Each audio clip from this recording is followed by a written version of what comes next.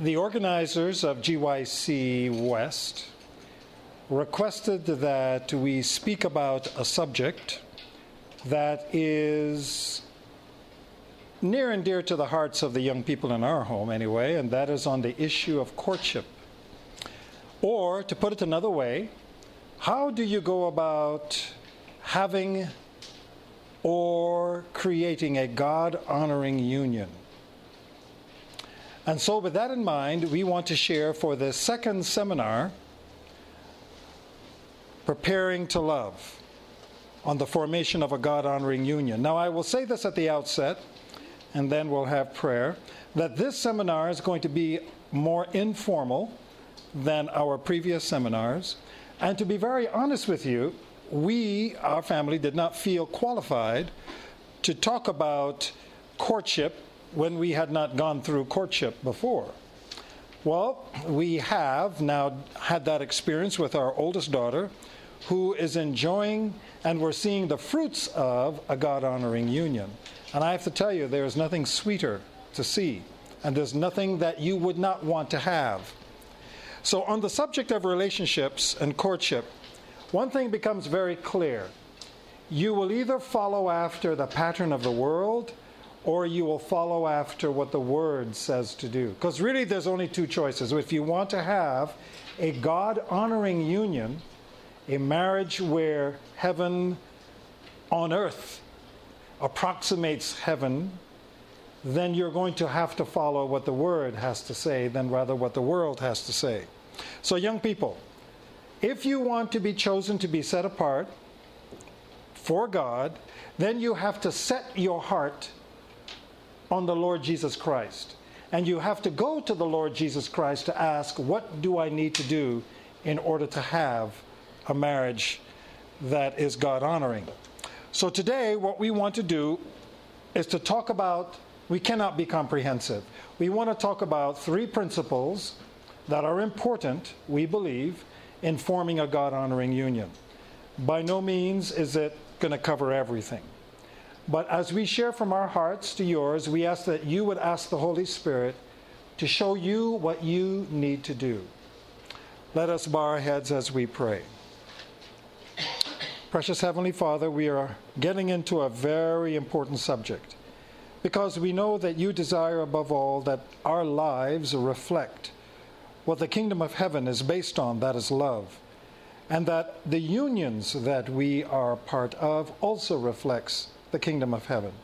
And so we ask that you would call to our hearts where you need to, teach us what we need to know, and help us above all to go to you for the answers and not the world. In Jesus' precious name, amen.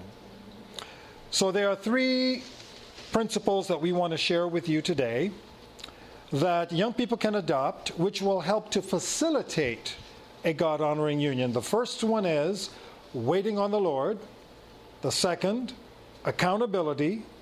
And the third, authenticity. So those are the three things we want to talk about today: waiting on the Lord, accountability, and authenticity. We have chosen to call this three disciplines because all three of these things, and I will, as we go into it, you'll understand more the importance of each. But all three of these things require self-discipline. It's in the way of the world, young people, this is an area that, of course, every young person is interested in. It's an area where it's very difficult to submit to the authority or the counsel of parents or even friends and godly mentors. We want to do what we want to do. And so young people tend to simply follow their inclinations. They seem to be, to lose their intelligence, to be only subject to hormones, to be oblivious to the danger that they are in, seemingly blind and ignorant of their dire need in this area, more than any other probably, of the wisdom of God and the judicious counsel of godly mentors and parents. So we want to appeal to you young people that if you want to set your heart on the glory of God, you have to manage this area of your life very differently from the way that the world does it. And so the very first discipline is the discipline of waiting on the Lord. And let me share with you a few verses before we talk about that. Psalm 27:14 says, "Wait on the Lord, be of good courage, and he shall strengthen thy heart. Wait, I say, on the Lord." Friends, God makes everything beautiful in his time. That is in, where is that, Natasha? Ecclesiastes chapter 3. I didn't write it down here. There's a time and a season for everything. And so as young people get into their teens and there awakens in their hearts the question, the desire, the interest, it's hard. It's hard to hold back. But if we wait on God, it can be more beautiful than what you can imagine. And I'll tell you, as I go into the story, I'll share with you a few more verses before I go into Shantae and Luke's story. But we saw that portrayed in their story very beautifully, that it is worth the wait. It is worth the sacrifice that it is for a young person to just go to sleep in this area of life until God says it's time to wake up. So be content. One of the important things to pay attention to is that we need to be content with God's providential leadings for the present. Redeem the time. Right now, in your youth, redeem the time, being eager to discern and to embrace God's purpose for your single years, to engage in your education. Phil Mills, who wrote a syllabus on courtship based on the Bible and Spirit of Prophecy, which I recommend very highly. We used this very closely as we were going through this experience. I guess I'm connected here, but I just want to show it to you.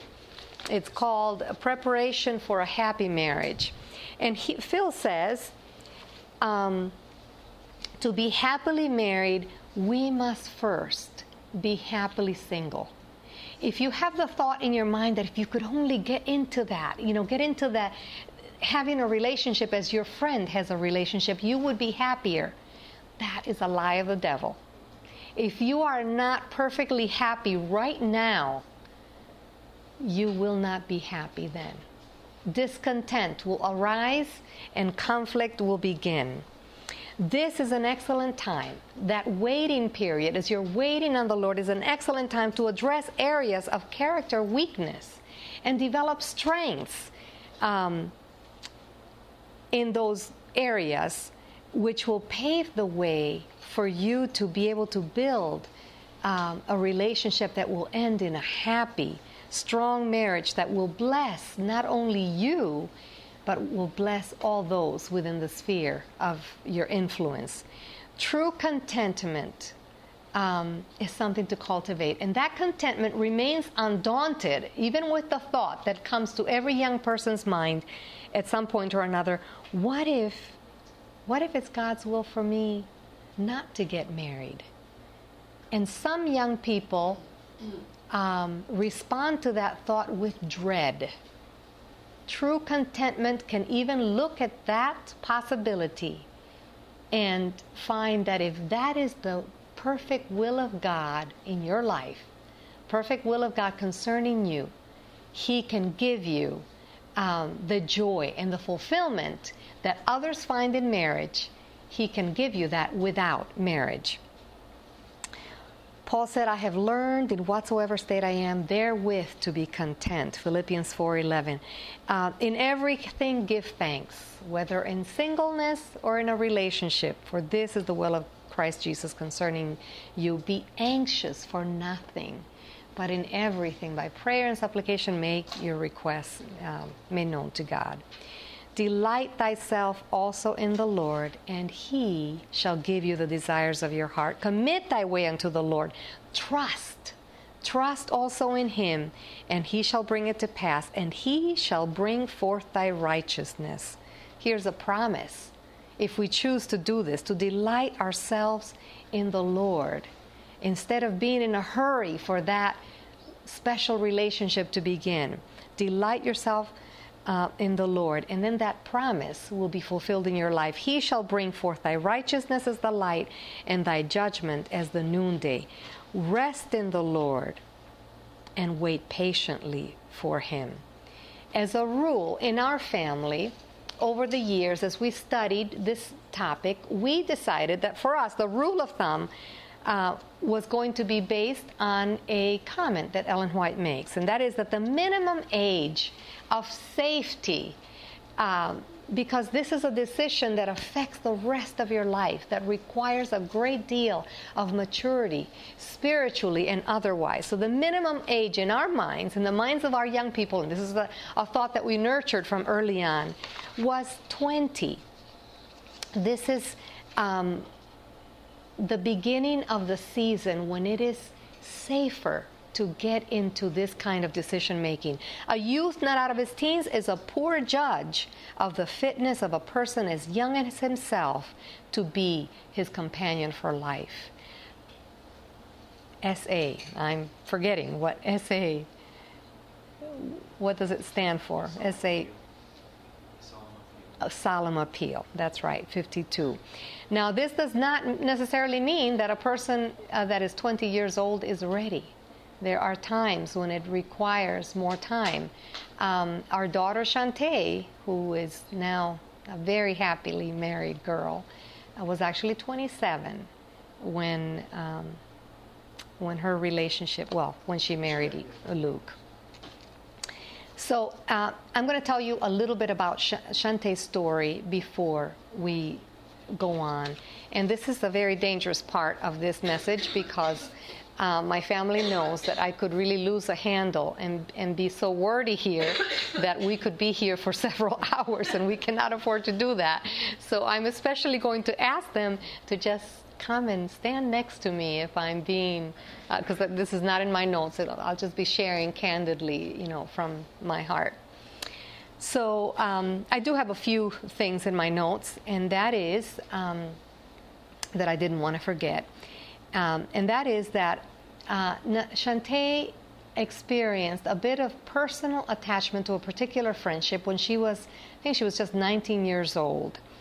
And we knew, she knew, and we knew that it was not the season for her. She was not ready. She still had a lot of schooling ahead of her.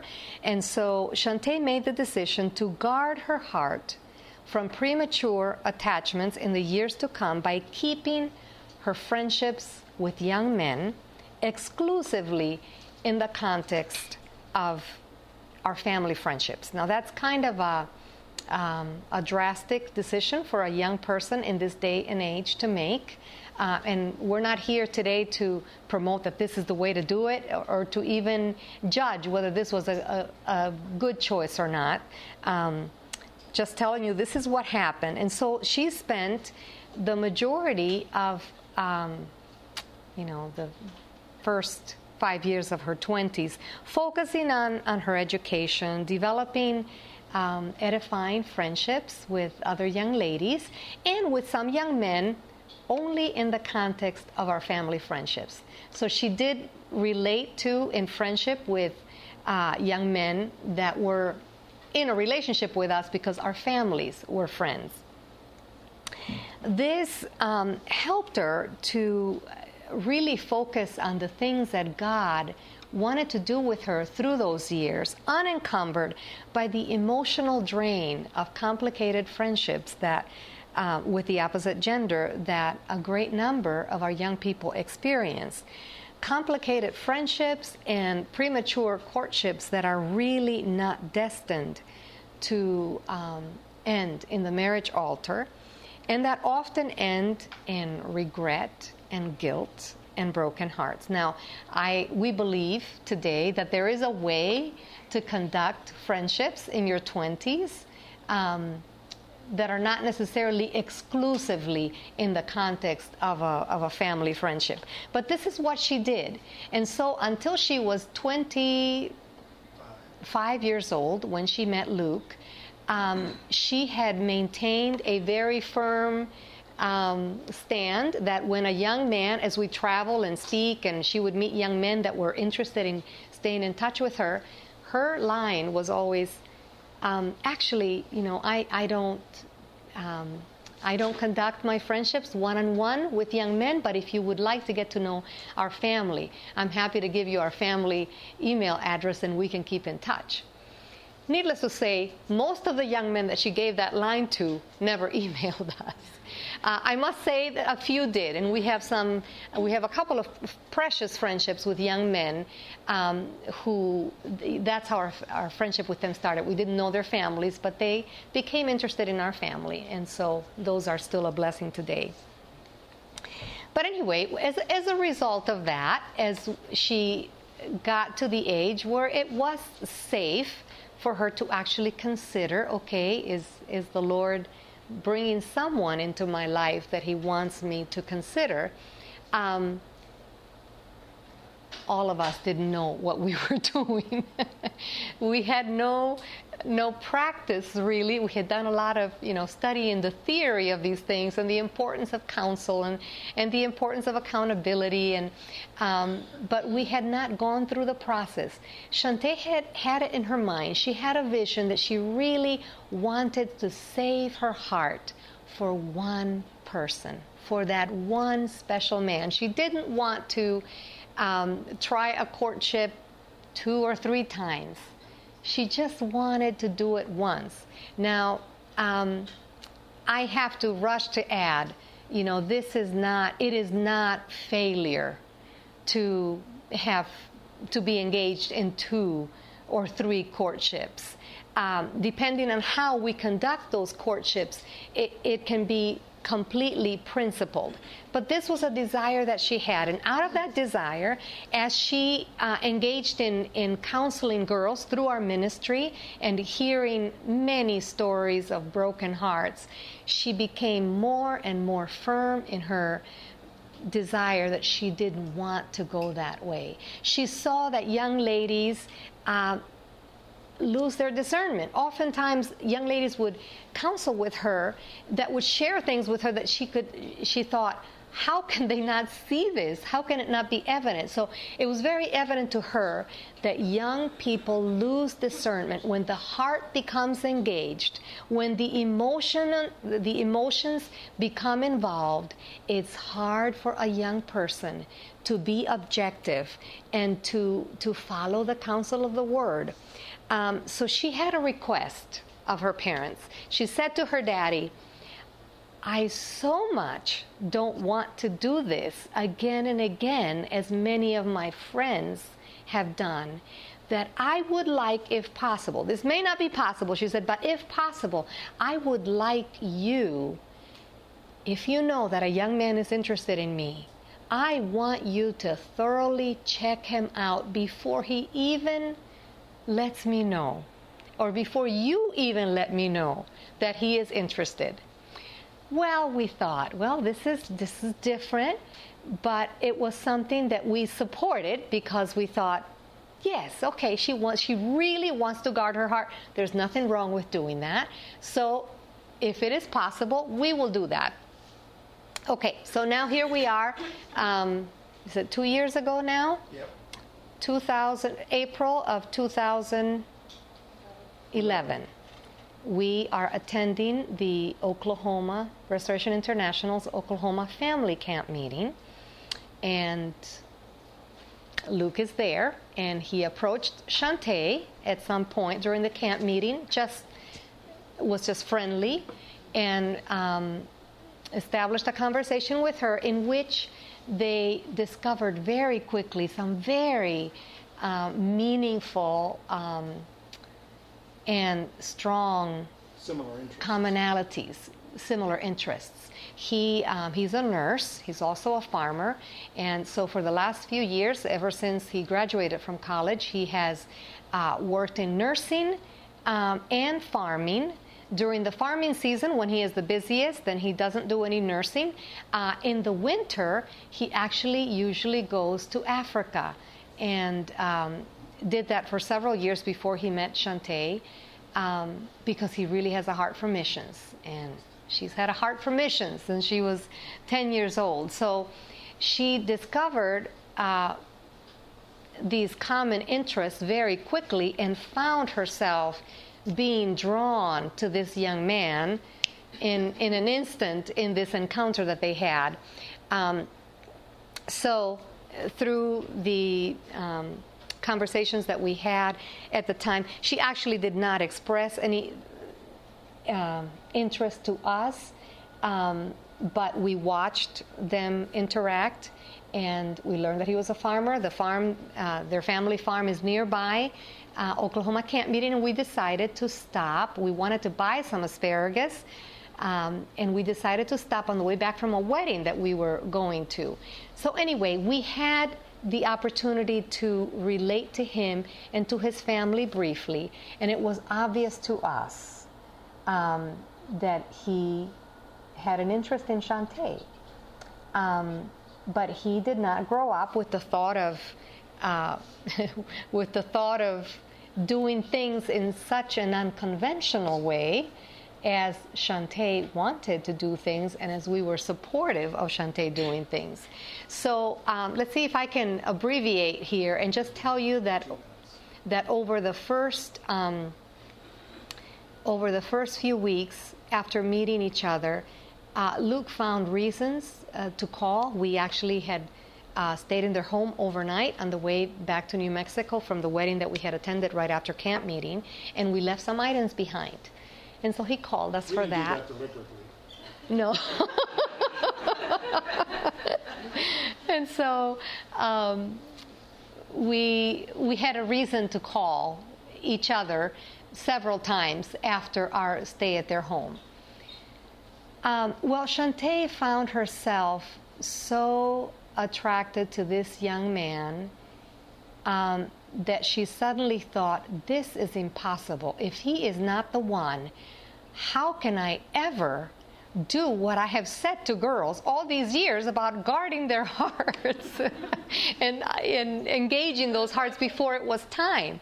So she became very alarmed. Her siblings became very alarmed as well, as they saw this girl who had had a very smooth sailing through her 20s so far, uninvolved emotionally with any young man. And so all these things caused Shantae to be so fearful of what was happening that she pulled back. She wrote Luke an email letting him know that, this is after they had talked on the phone several times, that what usually she told guys the very first time they wanted to stay in touch, except that through the circumstances he had actually not asked. He called, and then he called again for another reason. So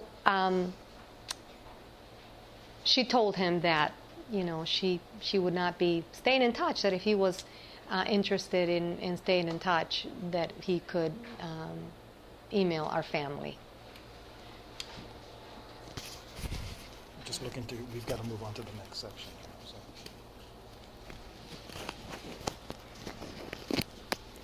So Luke did just that.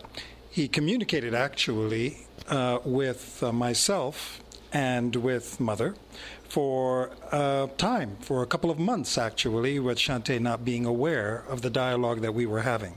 Because Shantae wanted us to know that the heart of that young man was oriented toward God, because this was very important to her. See, we knew our daughter's heart, and that is one of the first things that's very important to understand here. We understood what was in our daughter's heart because we took the time to invest in our daughter. We knew what was important to her, and we wanted to know that he was also paying attention to the same things. So it became a challenge for us, though, because we'd never done this before. We didn't know how to do this process, and we got pretty intense, it's the only way we know how to do things, I dare say, the Nebbletts. And so it became apparent to this young man very quickly that if he was serious in proceeding forward, that he would have to make a commitment. And that is a pretty tough thing for some young men to do. And then the bottom line is that Luke concluded that this was probably not in God's will, that he proceed any further. And so as a result, he tapered off the communication, and we actually stopped communicating after several months. And that was hard for us because we had actually come to like this young man, but we're not the one marrying our daughter, if you understand what I mean. He has to make the decision before God what he would have him to do. So at that point, we stopped communicating, and the communication went to very little for many months. And that leads us on to the next aspect of how do you know when is the right timing? And we're going to continue the story, and we'll tell you what had happened. I should tell you, and I don't know if you mentioned that and I missed it, that Shantae did not know that. Did you mention that? No, okay. I'm just going to move us this way. Shantae did not know the months that we were communicating with him until he chose to request if he could come and just visit our home. And that is when she got the first inkling, because she saw an email, a title by accident, that there was something going on, that there was some communication, that it wasn't just him calling one day our home and saying, hey, we're going through New Mexico, we remember meeting you, can we stop by and say hello? Random visit, sort of. And so it was this whole period was quite disconcerting for her, because she had not been, she simply didn't know what was going on, and he was truly a stranger to her. She had felt drawn to him, but after pulling back and not having any communication, because after she told him, I don't want to do this, he actually, by accident, decided, well, it seemed to us by accident, decided to email not the families, I know what it was. Edwin wrote him an email from his account, and he kind of took that as maybe a signal to communicate with Dad instead of with the family. So all of the months, she thought he had just, his interest in our family had gone by the wayside. But he was actually communicating with Mother and I. But he was actually communicating with us. So when he came back into the picture by coming to visit our home, 5 months after they had first met. Yes. It was actually very difficult for her. She was struggling with her desire to do things in the way that she had envisioned, which was not wanting to know anything unless and until we could tell her, we know this guy enough to tell you that we're very comfortable. And, we weren't there yet. And of course, we did not know what we were doing, so we didn't know how long that would take. But through those next few months, Shantae went through a period of having to put forth this principle in her life: wait on the Lord. She was tempted with impatience, wanting to know, is this the one, or if not, I don't even want this close friendship right now, because she knew that she was drawn to him. And so it was a struggle. So, wait on the Lord. Well, sometimes these young people tend to think, well, how long do you wait? We all agree, you should wait on the Lord, but at what point do you start some action here? And some things that we learned, I think, particularly through Shantae and Luke's relationship, was that waiting on the Lord is not just an activity while you're in a holding pattern. That waiting on the Lord is actually the posture of a lifetime. And sometimes waiting on the Lord means to be still, and sometimes waiting on the Lord does involve activity, but it's still a posture of the heart, and it is one of the hardest things for people to do. All throughout this, this process, we as young people in general, this is something that is very closely tied in with some of the most mind-altering things out there, known as hormones. And as we experience these things, it's very hard to leave these things in God's hands. Very hard to take a relationship and leave it there. Very hard to take the desires and leave them there. And sometimes we can surrender them, and then later it comes back and we're like, Lord, what do I do with this? And Shatei experienced that, and I think we've all experienced that at one point or another. Romans 12, verse 1 says, I beseech you, therefore, brethren, by the mercies of God, that ye present your bodies a living sacrifice, holy and acceptable unto God, which is your reasonable service. It is our very reasonable service. And so when we have something that is very special to us and very important to us, it is in essence just material for sacrifice. It is something that God has perhaps given to us so that we can set them down at his feet. We have the tendency to grab onto hopes and dreams and keep a very tenacious hold on them and not want to release them. But that is, in essence, why God has given them to us, is so that we can give them back to him. I remember one time my mother and I, we drive to Albuquerque, which is the nearest city of any consequence within the state of New Mexico to us. And we were driving there. It's about 2.5 to 3 hour drive. And so as we were going, we get a lot of talk time in. We have to go there every week. And this particular day, Mother brought up the subject of relationships. And I don't really like talking about relationships very much. For a lot of different reasons. But we were talking, Mother brought up the subject to me, and so we were talking about it. And she brought up a particular friendship. She's like, what if God asked you to marry this person, this young man? And I had never thought really in those terms, and it wasn't that I didn't like the person was very nice, but there were some things about the person that I realized as I was thinking as she was asking me these questions kind of cross-grained some of the dreams I have, as far as like the things I envisioned for my future home and my future ministry and blah, blah, blah, blah. And I realized that this person like cross-grained some of those things. I liked the person, but suddenly I realized that if God asked me to marry that person, it was going to, by necessity, dispose of some of my most fondly cherished dreams. And I was like, Mom, absolutely not. And she's like, what if God asked you to? It wasn't like she was trying to push me into anything, of course, but she was just asking me. And some of these things are good to think about. And I realized that day something that I had not realized before, and that was that some of the dreams that I was holding on to most closely about the future, I was holding on to so closely that I was willing in that moment to say no to God if God was saying no to my dream. That's a pretty serious spot to be. And I realized that it was a total epiphany to me. I didn't realize it before that time. And so it was a blessed experience to me, even though I didn't enjoy the conversation. It was a blessed experience to me in the long run because I realized the song called I Will Go. I don't know how many of you have heard that song, but in part of that it says, I'll let go of my ambitions, cut the roots that run too deep. I will learn to give away what I cannot really keep. And that's what we young people, it's one of our biggest struggles, but at the same time, it's one of the biggest blessings in our lives to recognize that certain things are material for sacrifice. And dreams and hopes rank very high in that level. Now, it's not to say that God is going to take away all of our dreams and hopes and give us something we never wanted. Of course not. He pays attention to those. I have never seen anyone's dreams come true like my sisters have.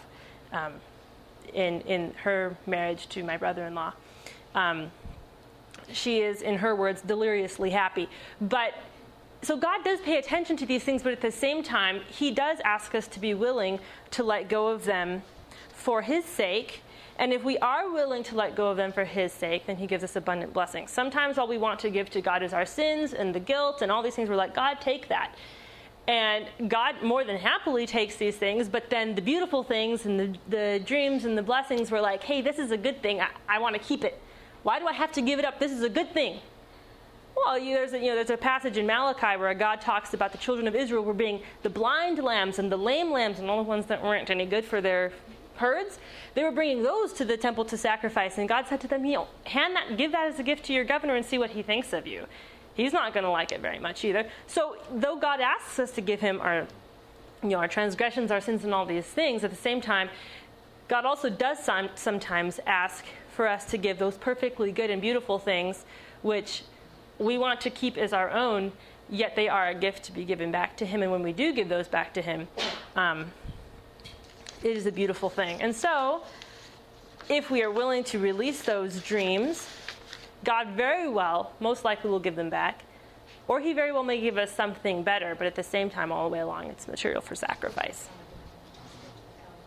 Oh, just skip straight to accountability. Okay, well, we're going to have to chop out some of the parts of this message. So we're going to move on to the next point. Accountability. The second one. The first one, as you recall, is waiting on the Lord. The second thing is accountability. Now, this is not the most comfortable thing for young people. It's not the most comfortable thing for anyone, right? But at the same time, it proves to be a great, great blessing. Learning self-control. It's the lesson of a lifetime. Restraint is one of the greatest strengths a person can have. As we read in the story of King David, before he was the king, he's out in the wilderness being hunted down. 21 assassination attempts on the life of King David before he even became king.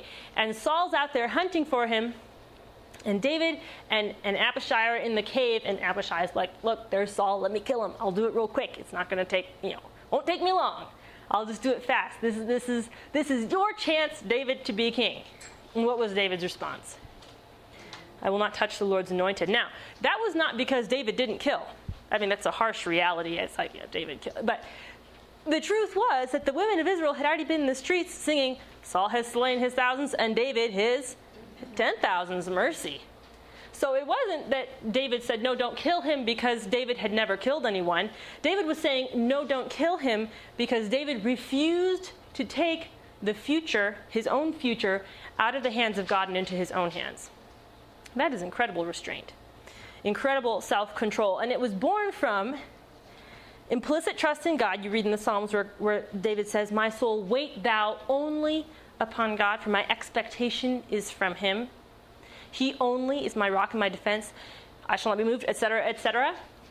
From implicit trust in God, and also from very carefully guarding one's own thoughts. If David had not controlled his thoughts towards Saul, how do we have evidence that he controlled the way he thought? Because when Saul appeared in the cave, Saul was possessed by demons, and this was commonly known to the people of Israel. If you read in the Patriarchs and Prophets, Ellen White says that the people considered Saul little better than a madman. That's a pretty serious statement. So it was commonly known that he was possessed by demons. If David had not controlled his thoughts, every time Saul shows up, David's like, my father and my Lord. Anointed of the Lord is the way he referred to him, as opposed to saying, well, under Levitical law, you're not supposed to allow wizards to live, and, Saul's possessed of demons. So, David could have found reason to kill him, and he did not, because he guarded his thoughts. And the same thing goes for us as young people today. That's why the Bible says, keep thy heart with all diligence, for out of it are the issues of life. So, just looking at the clock, we're a little bit short on time. Read the definition for the discipline of accountability. Definition for the discipline of accountability. Willingness of a young person, this is our definition, derived in part from the dictionary with a little bit of applicability to this particular subject. Willingness of a young person to be held responsible by parents or godly friends or mentors to answer for his or her actions and choices in the area of relationships.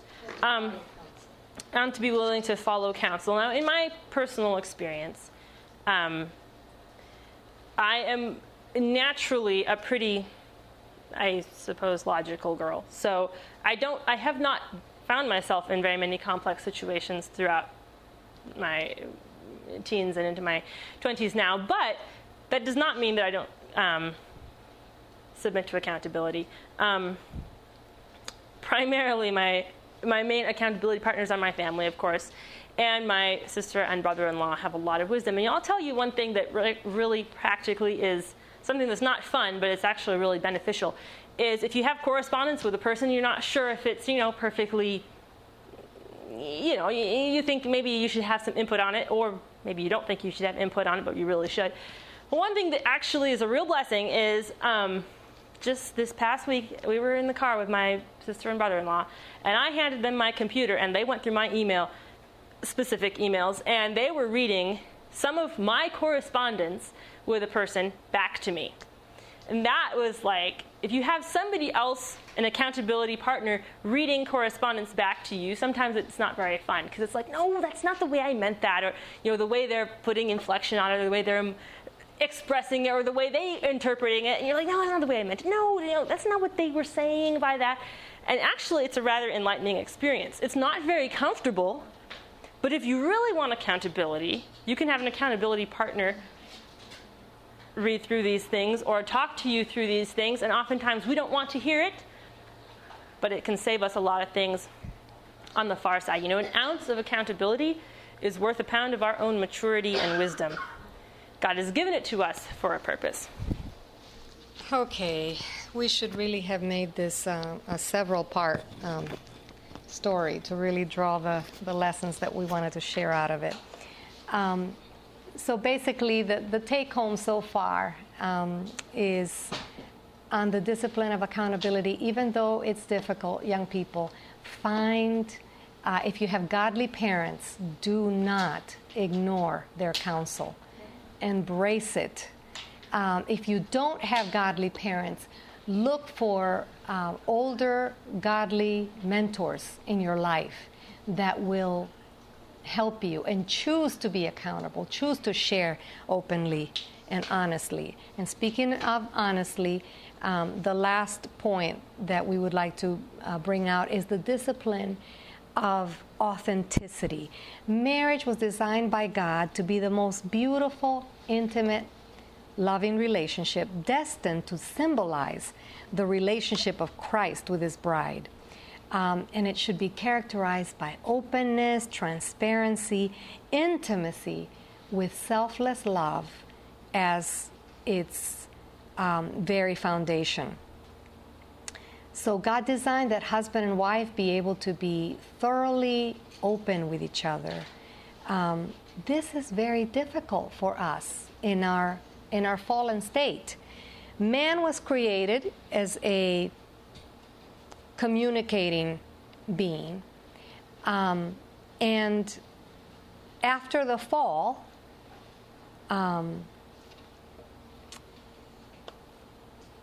the holy pair that had enjoyed face-to-face communion with their Maker, with no obscuring veil between, found that was broken. As they chose to sin, that was broken. And instead of running to God in confession and repentance and trust, casting themselves upon the mercy of God, they began to respond to God in ways that were not open, that were not honest, that were not truthful. They complicated the situation by responding to his questions and claims with half-truths, with blame shifting, hiding, and attempting to cover up their shame and guilt. For 6,000 years, friends, man has been naturally responding to God and to one another in the same sinful fashion as our first parents did. Every man is born a rebel and does not naturally love the truth.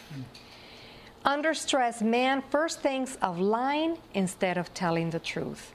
And Ellen White talks about many different forms of deceit that there are that we usually don't consider.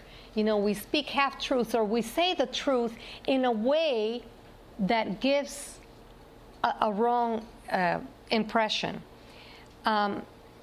This is a time of life when you are getting to know a person for the purpose of knowing, is this the person God has for me? This is a time that is most crucial to be honest, to be open, honest with yourself and honest with that person. Young people are especially vulnerable. They want to, during this time, during that stage, they want to put their best foot forward, and they want to create the best impression in the mind of the person that they are considering giving their affections to.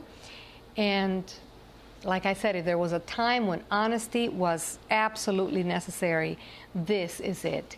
We were especially impressed with our new son, Luke, in that he, even though he put himself through a rigorous process that he did not anticipate he would be doing.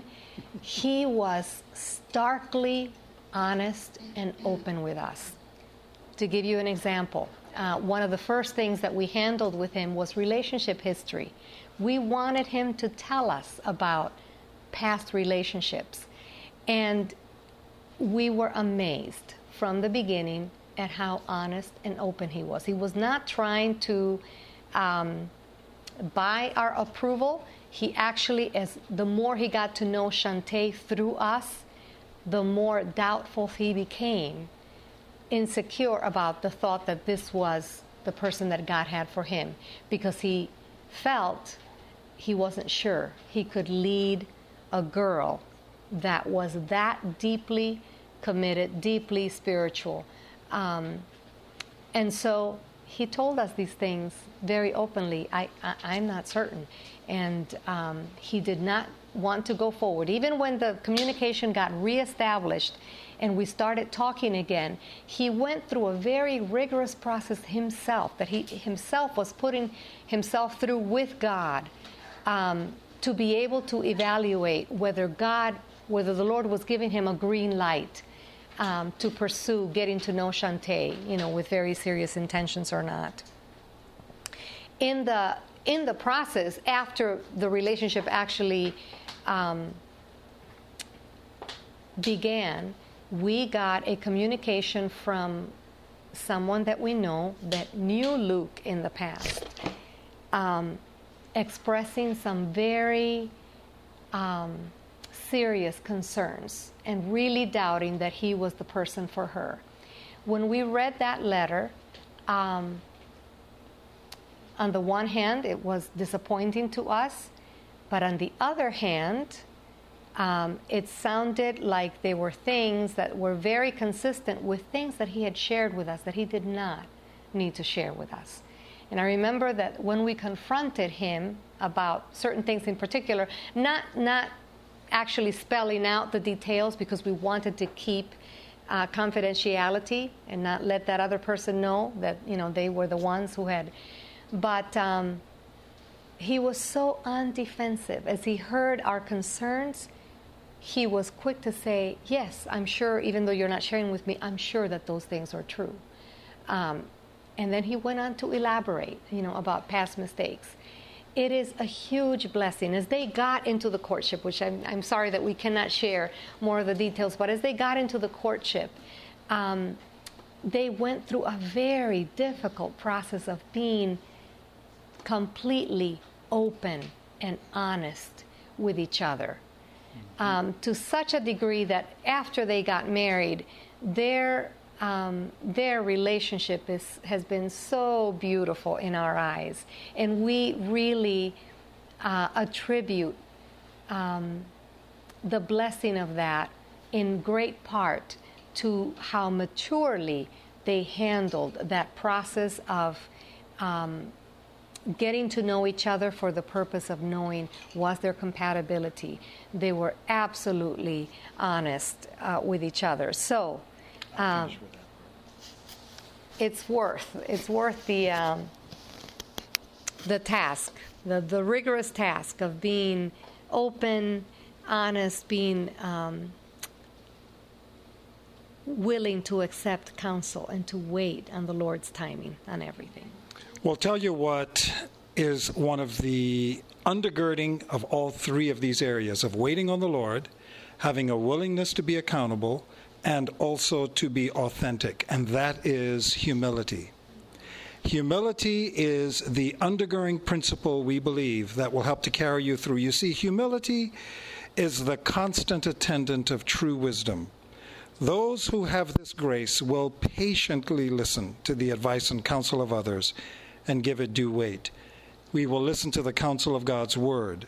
We will listen to the counsel of godly people in our lives. We will pay attention to what it has, the impact that it will have on our own lives. And that is what we saw in the case of Luke. If nothing else, you stand large when you are willing to say, I was wrong. I have learned from that experience. And all I have to tell you is it's a beautiful thing, because this is an area where many of us are challenged in being authentic individuals, authentic before God, authentic before the world, and authentic in our relationships. So we pray that as you go forward, young people, as you going forward and you asking the Lord, what would you have me to do, to bear in mind what we have shared with you today. Let us bow our heads in prayer. Precious Lord, we know that there is much that you have to teach us. We know that there is much that we have to learn. Help us, Lord, with open hearts to be humble as we come before you, to teach us what we need to know. And that will result in us having marriages, unions here on earth that will be all that you would have it to be, which will bring glory and honor to your name. Thank you for hearing our prayer this day. In Jesus' name, amen.